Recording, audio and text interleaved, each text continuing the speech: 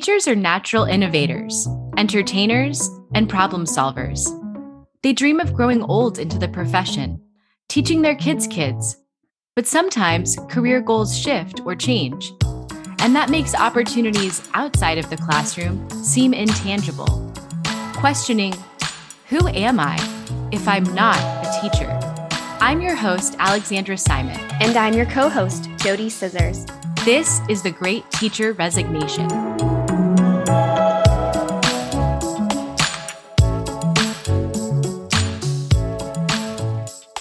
Thank you for joining us today on The Great Teacher Resignation. Our two guests for today, they connected with us when our podcast debuted, and they're both former teachers. Adam McLean has 14 years of experience teaching music from pre-K through graduate school.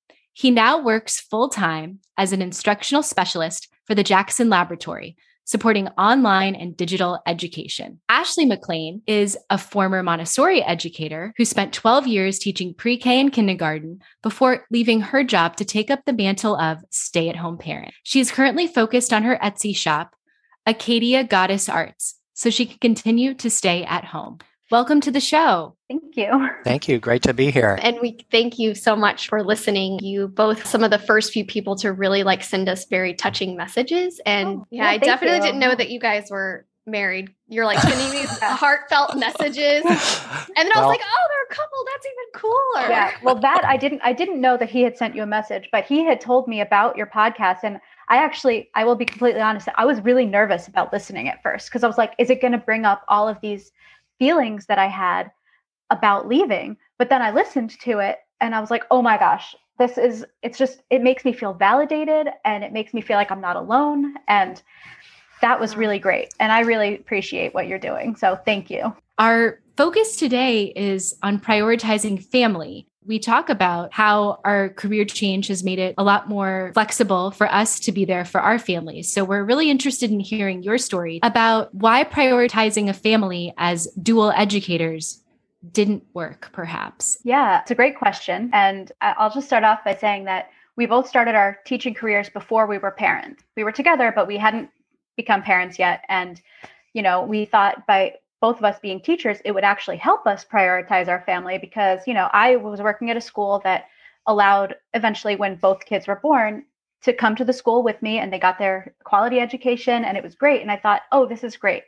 I can prioritize my family by being with them. I drove them to and from school, because I was there with them and we had vacations off and, Adam had vacations off as well. But ultimately, it became a lot. I think that even though we had ostensibly, right, the same schedule, right, and all this time together for school vacations, in reality, it was really more complicated than that because we would have after school meetings, parent-teacher conferences, professional development, school concerts for me. And it was like a puzzle, right? Trying to constantly coordinate our after-school schedules, or if Ashley had an in-service day or something, and the kids who were going to her school were at home, trying to figure out, that whole childcare situation was really tricky. And having to figure out who was going to stay home with the kids if they were sick, trading sick days. Yeah, that was really challenging to work out. We were trying to fit in work, at any moment that we could while we were at, swim lessons with the kids, on the playground, at dance class. Yeah, it got to a point where it was not only kind of mentally unsustainable, but just practically, right, unsustainable. I like your puzzle analogy. It sure felt like more that. Like Rubik's Cube. It's more like a Rubik's Cube. Honestly, it brings back a lot of anxiety. You're talking about that. Yeah. I'm just cringing thinking about those days. So you really highlighted something that I think a lot of dual working parents face, which is the balancing act of family and prioritizing children. Teaching seems very flexible. But it's because you think, oh, I can drop my kids off. I can pick them up. We have a similar schedule, but it's really inflexible. You can't just leave school in the middle of the day to pick up your child if they're sick and bring them home. There's a lot of work that goes into getting someone to cover your class for the rest of the day. But I think when you have both spouses or both partners that have inflexible jobs, it makes parenting very, very difficult. And I can relate a lot to that because as a teacher, I felt like my job was not flexible. And then my husband is in the military and his job is even less flexible than being a teacher. How did you fix what wasn't working? During our teaching, Adam and I were discussing this yesterday. We thought it was important to mention that we really made time to be with our kids when we were with our kids. So like we would always snuggle them at bedtime. We'd make sure we would read a book, something to make them feel like we were there, not off somewhere else in our minds, thinking about whatever it was that we needed to plan. When the pandemic hit is when it really threw everything into perspective for us, because we were both teaching remotely. Our kids were both learning remotely, and it was not easy. It was extremely stressful. And I know for myself, it really made me feel like I wasn't doing a great job parenting. I didn't feel like I was doing a great job teaching either, because I was managing so many different things. And it felt different than managing all the things in the classroom, because I wasn't with my children the whole time. In the classroom, that was where my headspace was. And when I'm at home, that's where my headspace is. So when everything was all together in one place, it felt very chaotic, and everything kind of bubbled over until we made the very difficult decision for me. Well, we started off with me, and I said, I'm not going to go back next year. I am going to homeschool the kids, at least for the next year. And that was probably the most difficult decision I've ever had to make. I love my children, my own children dearly, but I also really love my school children, and I loved my job and I was good at it. And I was really getting into a flow of like presenting at conferences and writing articles and blog posts. And it felt more important to me to be there for my children during this particular time. I wanted them to look back on this pandemic and think, Mom really made me a priority, didn't push us to the side. What were those emotions like when you were making those decisions? Well, they were big emotions. So for me, everything was just heightened. So I cried a lot, trying to think about whether I wanted to make the decision to leave. And once I decided to do it, I cried, and I felt frustrated too, because I really couldn't make both things work. Felt like I'd spent more than 10 years working on this career, but also at the time our older son turned 10, and I was like, I've only ever been teacher mom. So I realized that I really have only ever been, they call me Miss Mommy sometimes, like it's a joke, but for real, like that's what it felt like, is that I'd never really given the parenting thing alone a try. But then once I finally made the decision and I made the phone call, and my head of school talked me down a little bit, she didn't have any hard feelings, and that made me feel relief, like huge relief, because I was so dedicated to my job that when I made the decision to leave, I thought everyone was going to be so mad at me that I was leaving, and I felt like I was letting people down. But I also knew deep inside that I was letting my children up. Yeah, I really connect with you a lot in your story, Ashley. So for our listeners who are thinking that might be the step for them, I want them to know that my experience was also very well received by my administration. And I think, as educators, we all love children. That's why we went into teaching. And so when you're nervous and you're scared and we don't want to let people down, we're all human beings, and we want our employees and our teachers to do what's best for them and their family. And it's really hard to come to that decision, but trust that if that's what you is right for you. I'm so glad to hear that you were supported by your school. So I'm glad you're able to make that transition, and now you're focused on something different. So you made your transition first. Mm-hmm. And then Adam, what did that look like for you? Did you get to see what Ashley experienced? You also transitioned out of the formal classroom, even though you're still supporting education. Yeah, that's right. So Ashley made that transition like a full year before I did. And the last school year that I worked as a full-time teacher was 2020 to 2021.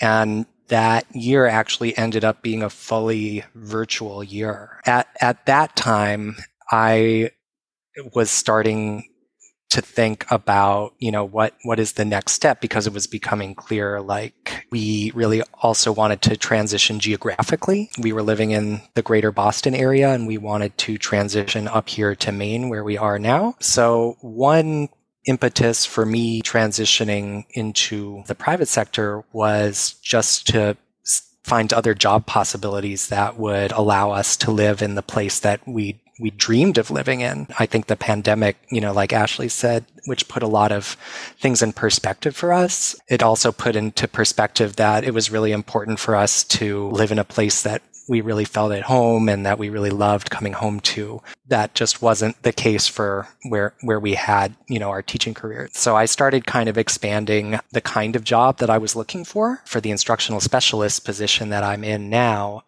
kind of emerged. I actually have found that it's been a really good fit for me. That's really great to hear that you've been able to translate so much of what you did as an educator into the new role that you're doing.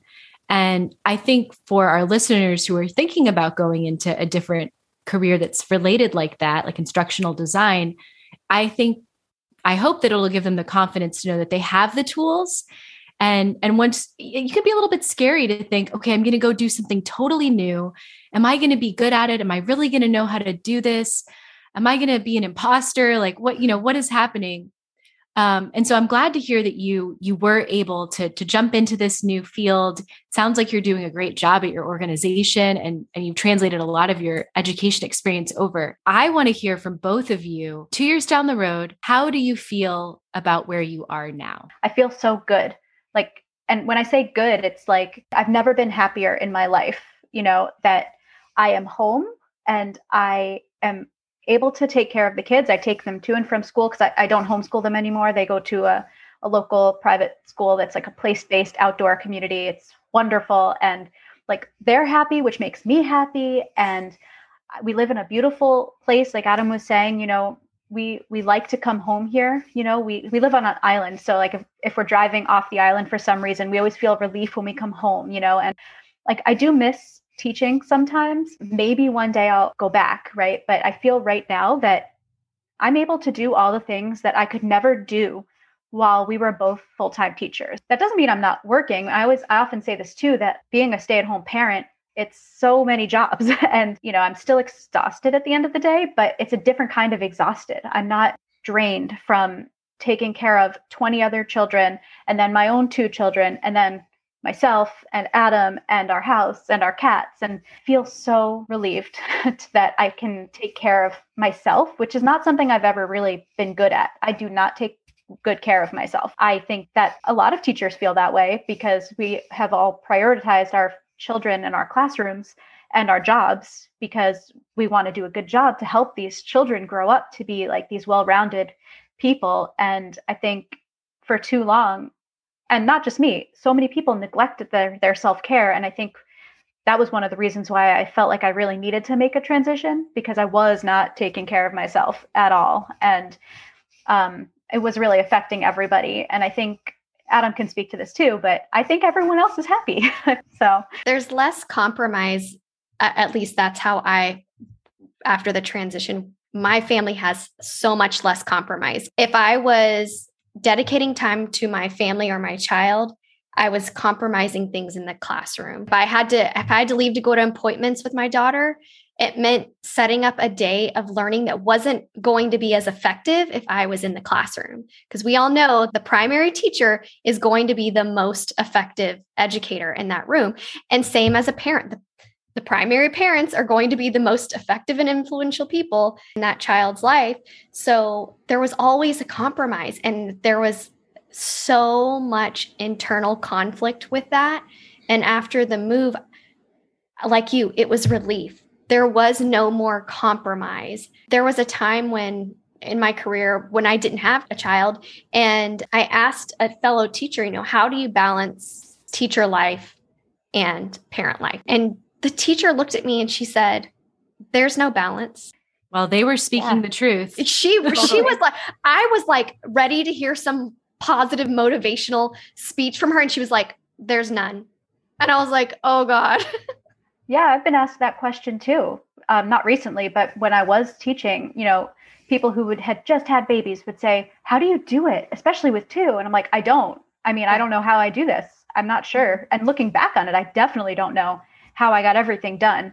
And everyone is still in one piece. In one piece. Yeah. No, I think to the point of the conversation, Jody and I left pre-pandemic, and you both left during or as a result kind of what opened up because of the pandemic. You realized you had time.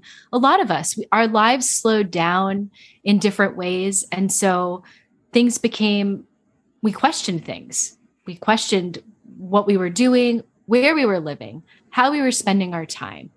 So many people, not just the four of us, but so many people did. And so that's really how and why we started this podcast, was to talk to teachers who decided to make a change for whatever reason. And it's been so great hearing your stories. Adam, I didn't get a chance to go back to you about 2 years later, how you feel. Yeah, so I really agree with everything that Ashley's saying. There's actually a lot more flexibility in our lives in a way that, we never had before. And our older son was saying to me maybe a few months ago, he was saying I feel like ever since you've been in your new job, you just seem a lot less wound up. I really feel that as well. I'm still tired at the end of the day and at the end of the week, and I'm ready for, the weekend, but I don't come home emotionally strung out like I did before. I'm happy with how things feel a lot more balanced now. He literally said that today on our hike. Yeah. It's because you have to binge everything. Like Allie was saying, even though the summers are off, and honestly, half the teachers I know worked in the summer anyways, you had to binge time together. And whether it was a week off or a holiday or summer or the weekends. A lot of binging. And the other thing that I think we've all touched on is your brain never really shuts off when you're a teacher. You're always thinking about the next lesson, the next project, the next test. And so even if you're not staying till 6 o'clock that night or 7 o'clock or whatever time, you're still thinking about that. And I've just really appreciated both of your insights. Thank you so much for being guests on the show. And if you want to learn more about them, or if you want to visit Ashley's Etsy shop, we're going to link the URLs through our social media. So please be sure to check that out.